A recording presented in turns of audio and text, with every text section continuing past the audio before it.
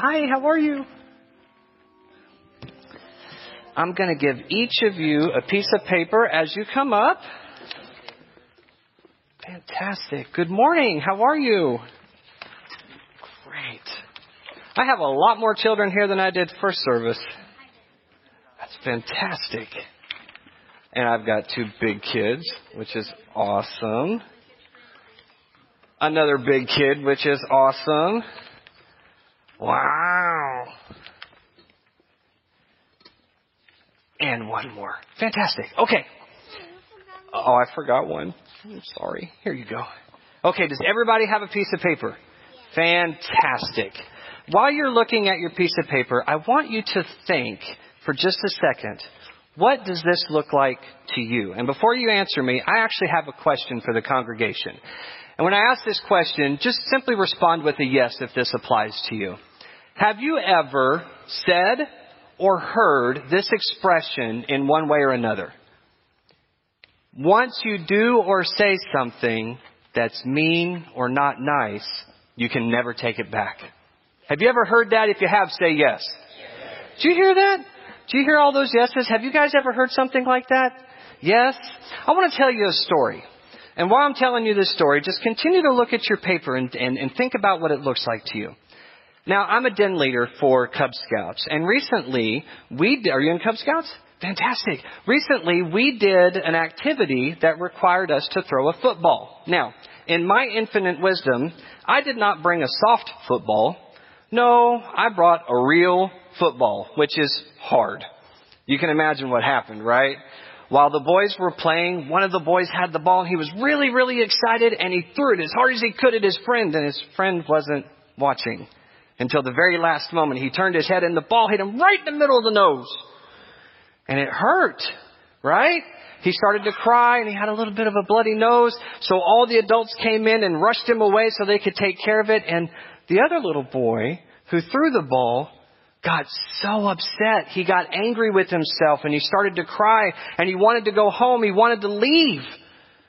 But I told him, I said, before you leave, let's wait for him to get back and see if we can make it right. How would we make it right? I asked him. What do you think he said?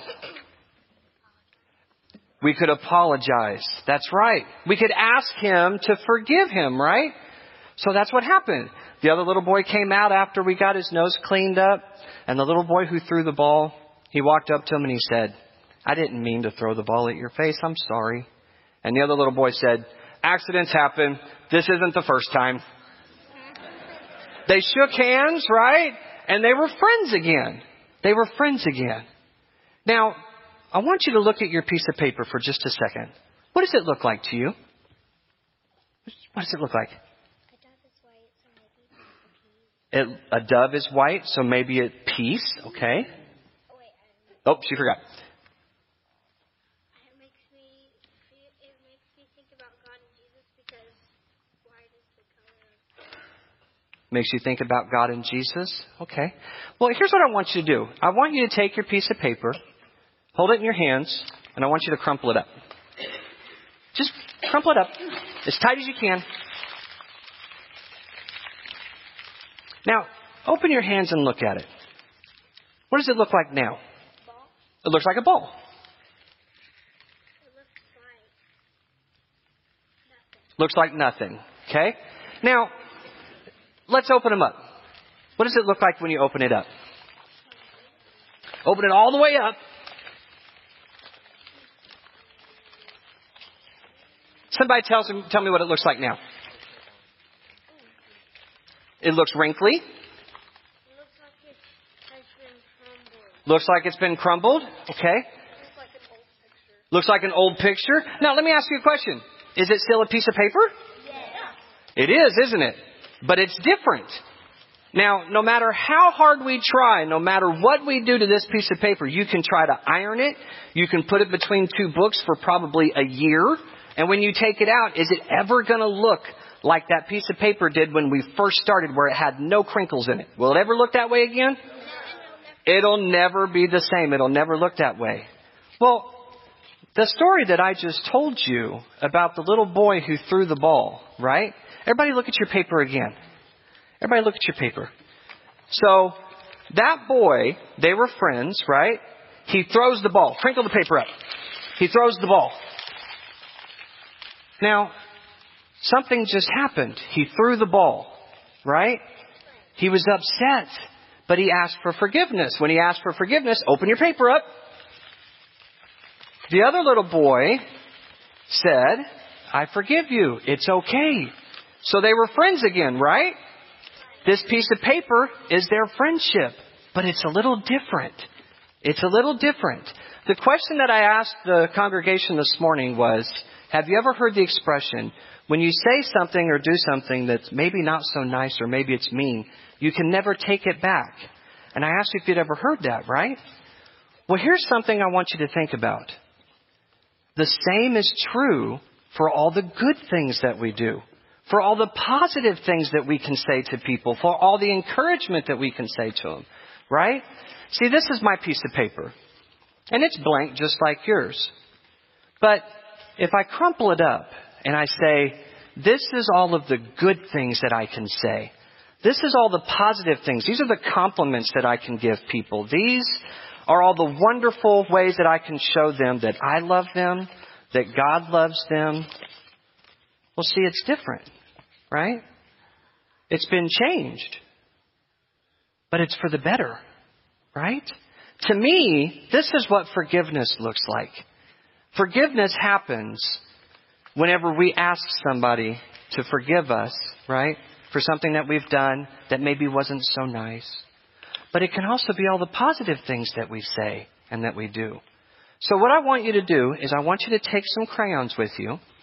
And we'll do that after we pray, okay? We'll do that after we pray. And I want you to go back to your seats and take this piece of paper and I want you to draw what you think forgiveness would look like, right? What you think forgiveness would look like for you.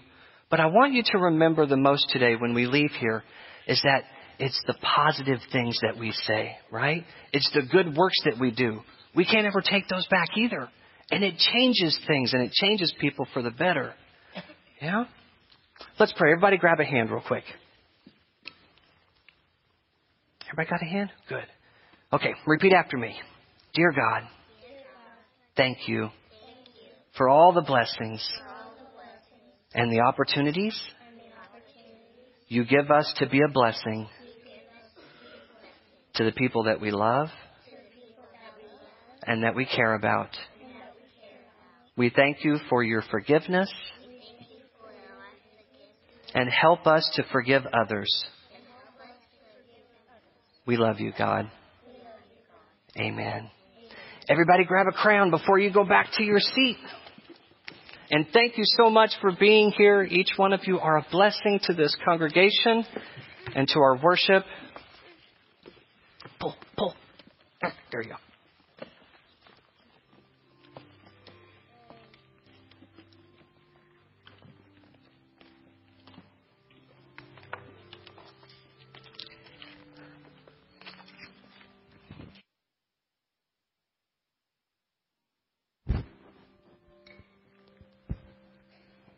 Thank you so much, Josh. It's interesting. At the early service, we had big kids who participated in children's time. And when they looked at that blank piece of paper, they said, it's blank, right? It's blank. Our children, this service, they saw stuff. Yeah. And a little child shall lead them. Amen? Amen. We are continuing our series today on being the church, and each Sunday in this series we have focused on a word that helps define what it means to be people of the church. The first Sunday the word was blessing, and the second Sunday it was welcoming.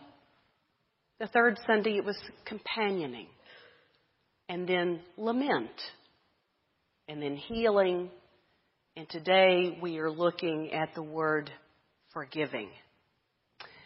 And so to begin to take a look at what that word might mean for us, we are reading a story in the 8th chapter of John, and we will begin at the beginning of the chapter.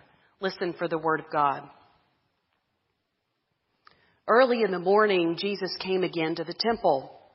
all the people came to him, and he sat down and began to teach them.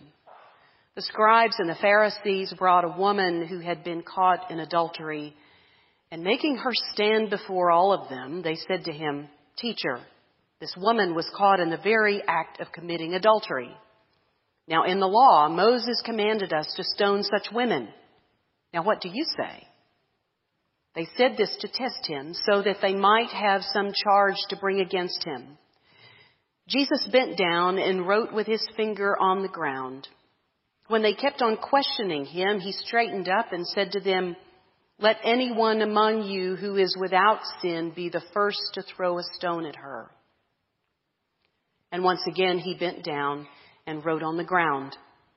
When they heard it, they went away one by one, beginning with the elders, and Jesus was left alone with the woman standing before him.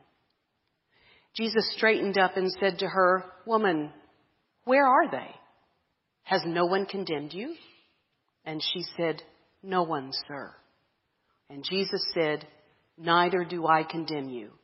Go your way, and from now on, do not sin again." This is the word of God for the people of God. Thanks be to God. Amen. Let us pray. O Lord, may the words of my mouth and the meditations of our hearts be acceptable unto you, O God, our rock and redeemer. Amen.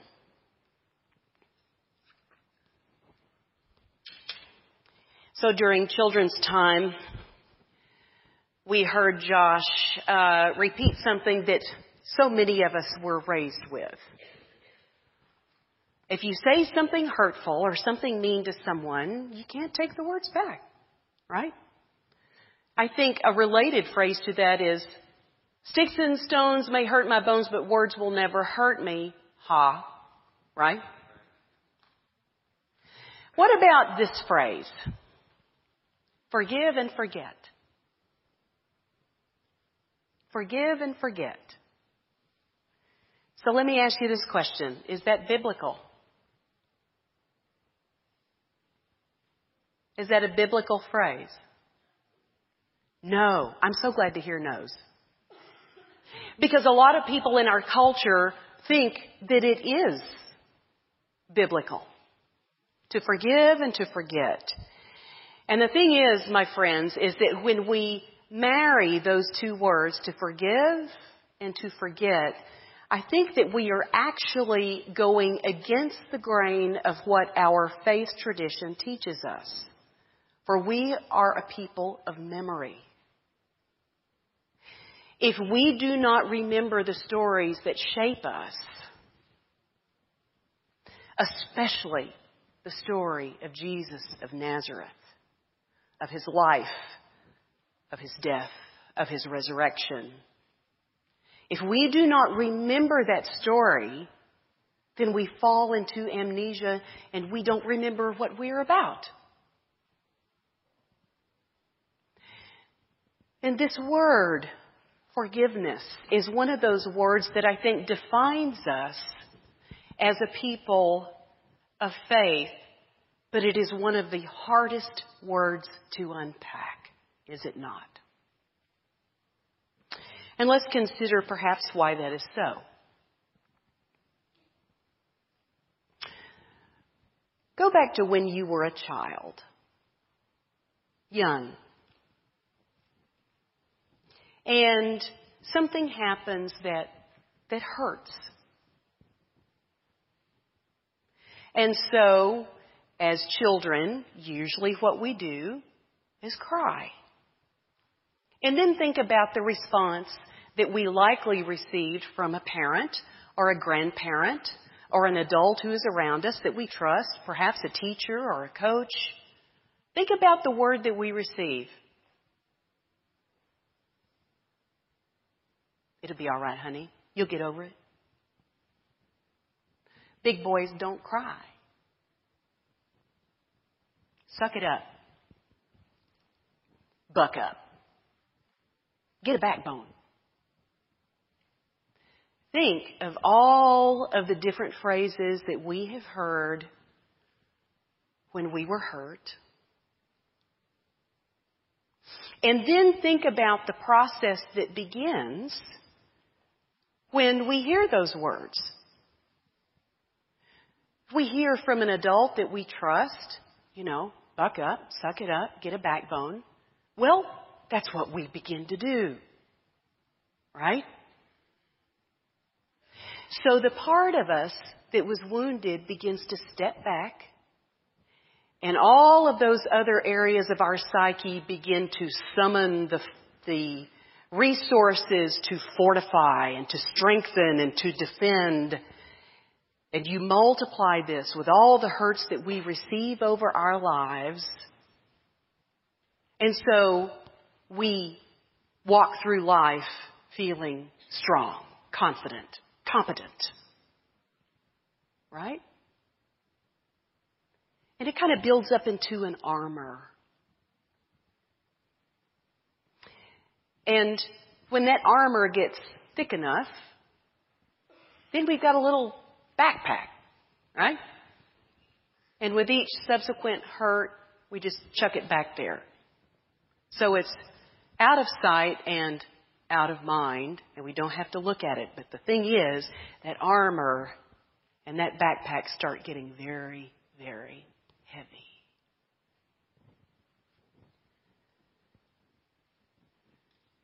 Think of the words from Matthew's Gospel. Come to me, all you who are weary and heavy laden, and I will give you rest.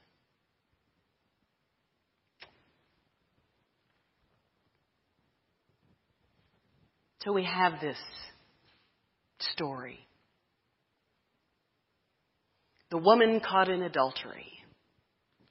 For people who have spent a lot of time in church, that is kind of shorthand for this story. And there's a motif that is very often quoted in our own culture, whether they are people quoted by people who are in church or out of church, and that is, well, if you haven't done any wrong, you can cast the first stone.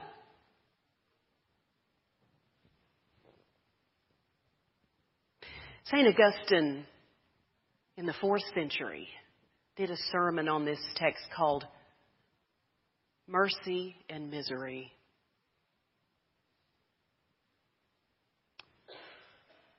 This woman has been hauled up before Jesus as he's teaching in the temple by the elders.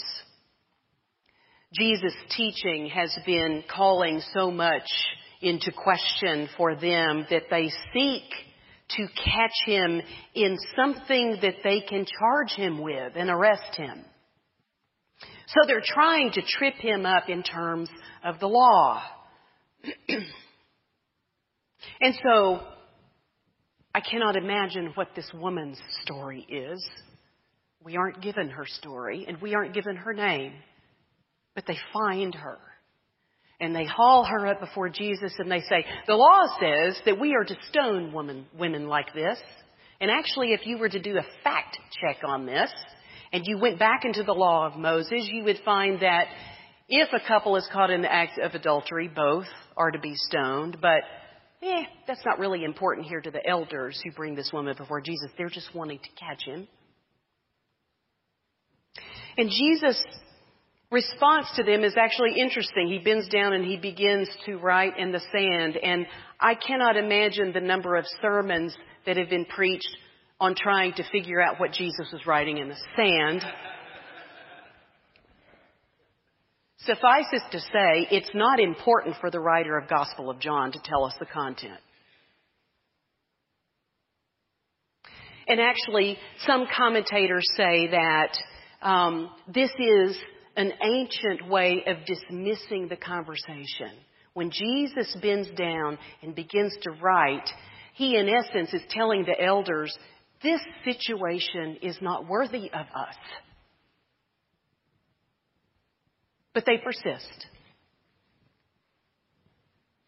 And of course, when Jesus responds and says, okay, whichever one of you doesn't have any sin, you go first. And then he bends down and he begins to write again in the sand, dismissing the conversation. And one by one, they begin to leave. And there at the end is the woman standing before Jesus and everybody else is left. Now, of course, our attention is often drawn to this woman who has committed adultery and to the pardon and the forgiveness that she receives. But stop and think about all of the other characters in this story, the elders, who walk away, who miss out on a chance to receive forgiveness and pardon.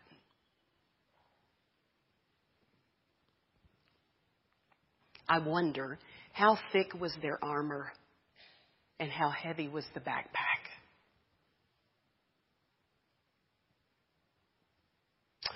Poet David White has a book called Consolations. It's not a book of poetry.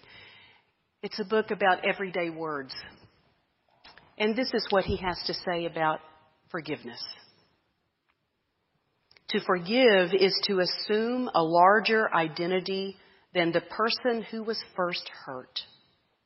To mature and bring to fruition an identity that can put its arm not only around the afflicted one within, but also around the memories seared within us by the original blow, and through a kind of psychological virtuosity, extend our understanding to one who first delivered it. Let me read that again. To forgive is to assume a larger identity than the person who was first hurt. To mature and bring to fruition an identity that can put its arm not only around the afflicted one within, but also around the memory seared within us by the original blow. And through a kind of psychological virtuosity, extend our understanding to one who first delivered it. The one little clause in that beautiful reflection on forgiveness that I question is the phrase, through a kind of psychological virtuosity. Because it assumes that we can summon up from within, somewhere, by ourselves, some kind of will to address the hurts we have received and therefore then to forgive. But if we are people of the story, and if we remember the story, we remember that we cannot do this alone. Forgiveness, healing, salvation, they are related words within our faith story. To forgive is to be healed, is to be saved. To be saved is to be healed, is to forgive. And we cannot do this alone. I think this armor that we build up through our lives, this backpack we drag around full of hurts, I think it builds up because when we are very, very young and we cry because of the hurt, the world is uncomfortable with tears. The world is uncomfortable with vulnerability. And we as parents want our children to be able to navigate in the world, do we not? We want them to build up a little bit of armor, kind of like a Band-Aid, to protect them from the hurts that they will receive. And every one of us, as we have gotten older, we have walked this same journey.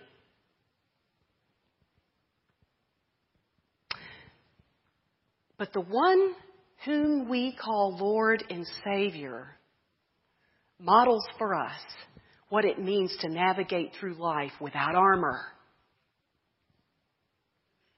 Models for us what it means to not carry a backpack full of hurts that we perhaps can summon up and chuck at somebody else when we want to inflict the pain. We have one that we call Lord and Savior, who lived his life openly, who wept openly,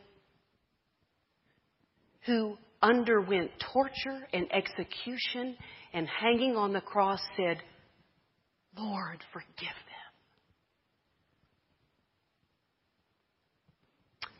That is the one we call Lord and Savior, who models vulnerability, who models what it means to forgive and what it means to live as a forgiven person in the light of God.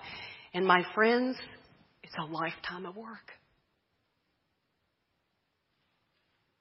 I have this kind of image in my mind, rather than a backpack, these hurts, they kind of go into a black hole within our psyche, within our hearts. And do we ever want to go into that black hole and examine what's there?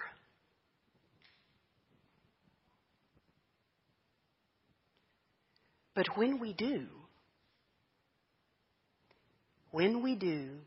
we can dredge it up and we can offer it to a God who does not fear tears and who is not ashamed of vulnerability. We enter the heart of God in so doing. I hope some of you enjoyed Pastor Caroline's talks the last 3 Wednesdays at Wednesday Windows, because we looked at this model, this simple little model, looking at children's spirituality, and it's a spirituality that applies to all of us. The world wants us to be that happy face on the left, a happy face with armor and a backpack full of rocks. That's where the world wants us to be. But if we can go into that place and dredge up those hurts, whether they are hurts we have received, whether they are hurts we have inflicted, we offer it to God and we go into the heart of God. And when we come out on the other side, we are not the same. As Josh so wonderfully illustrated with our children, when that paper is unwadded, we are no longer the same. We are transformed. We are forgiven. And as a forgiven people, then we can forgive. And we stand before God, mercy personified in Jesus Christ. And we can receive that forgiveness. Amen.